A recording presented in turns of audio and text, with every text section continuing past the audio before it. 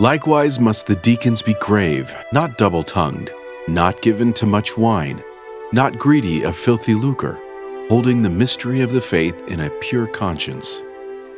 Hello, listeners. This is Nick from Scripture Central, and today's podcast addresses the question, what is the mystery of faith?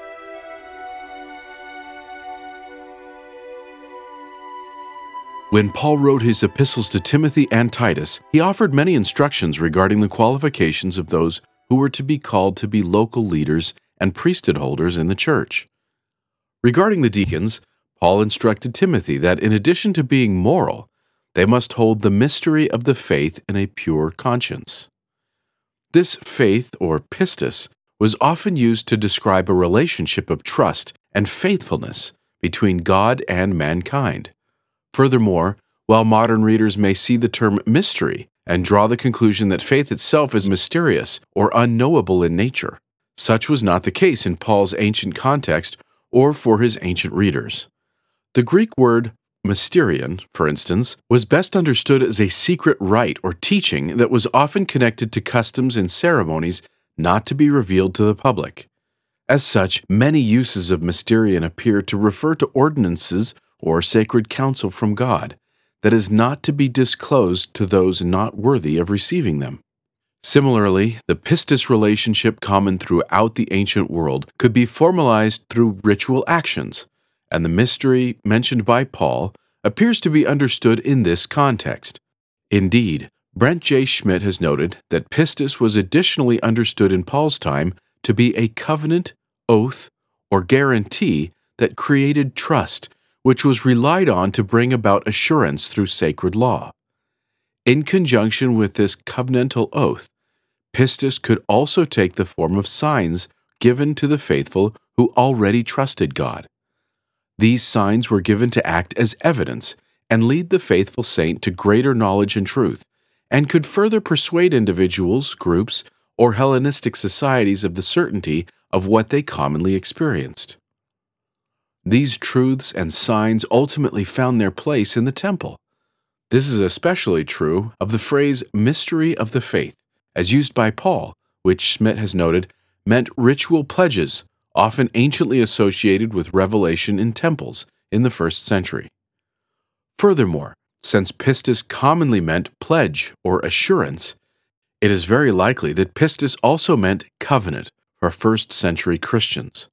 As such, mysteries of God, including the mystery of the faith, are best understood as something revealed through Jesus and prophetic writings about his sacrifice and resurrection that evokes obedience typical of a pistis covenant and could be formalized through a ritual action or ordinance.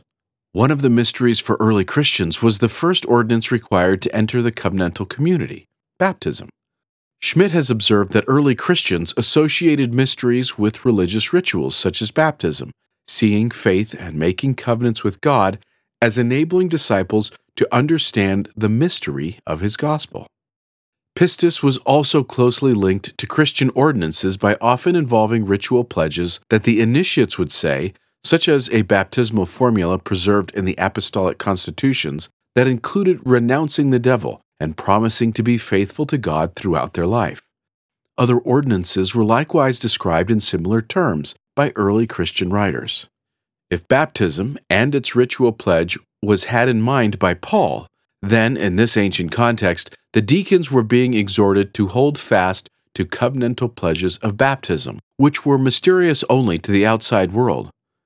Regardless of whether or not this particular ordinance is being referred to, Paul is certainly informing Timothy that all deacons ordained must be true to the covenants they have made, holding them in a pure conscience.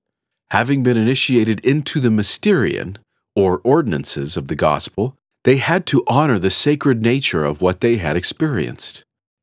Similar injunctions to hold fast to sacred things and ordinances are likewise found throughout the Scriptures. For example, Jesus told his disciples, "Give not that which is holy unto the dogs, neither cast ye pearls before swine, lest they trample them under their feet, and turn again and rend you." Scholars, including John W. Welch, have observed that the holy thing mentioned in this verse is likely a piece of special, sacred knowledge, something they are required to keep sacred and confidential, an implication consistent with some other interesting conclusions of Jeremiah's regarding the existence of sacred, secret teachings and practices in primitive Christianity. The Book of Mormon begins with Nephi stating that he had a great knowledge of the mysteries of God. This was apparently the basis on which Nephi made his record of the more sacred things, a record he began in connection with building a temple. Nephi's record culminates with an injunction to speak with the tongue of angels, which may represent breaching the veil to enter into the Lord's presence, becoming divine, and thereby joining the divine council. Like the mystery of the faith, this clearly reflected sacred ordinances or knowledge to be shared only in sacred spaces. Ultimately, the pistis oaths, covenants, and ordinances bring strength and miracles to those who faithfully abide by them and hold them fast. As noted by Schmidt, knowledge about and faith in one's own divine nature, expressed through action, brought about miracles to many people in the New Testament whom Jesus identified as being healed or able to heal others through the power of their faith. These surely included many who had performed ordinances and were true to the covenants they had made with the Lord. As noted by Schmidt, ancient nuances of faith, pistis, bring about blessings that lead to conversion, in contrast to sin that results in unhappiness. These nuances, including oaths, covenants, and ordinances, are likewise essential today in our own conversion to the gospel. As we read the New Testament, we find that faith is closely associated with actions meant to develop a patron-client relationship with God, which is confirmed by trustworthiness, followed by a miracle. Assessing the full powers of this relationship requires us to act, to make covenants, and to be faithful to them.